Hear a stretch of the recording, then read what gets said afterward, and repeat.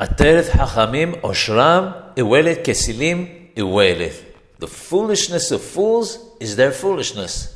Rabbeinu Bachya alav shalom explains the words of Shlomo HaMelech, King Solomon alav shalom, to mean that wealth in the hands of the wise causes them to be able to increase the good they do, whereas in the hands of the wicked, it's a tool for them to do more wrong.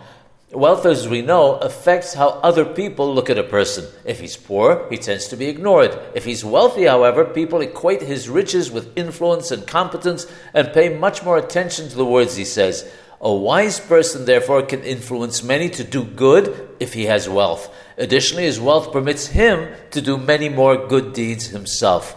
On the other hand, in the hands of a fool, wealth can cause much harm. Again, people are far more likely to listen to him if he's wealthy, especially if it was their inclination to do wrong in the first place. Additionally, his wealth permits him to indulge his inappropriate lifestyle. We see, therefore, that while wealth is a great gift from God, if we're blessed with it, we have a great responsibility to ensure that it's used for the right reasons, those of following the paths that God wishes us to follow, and to encourage others to do the same.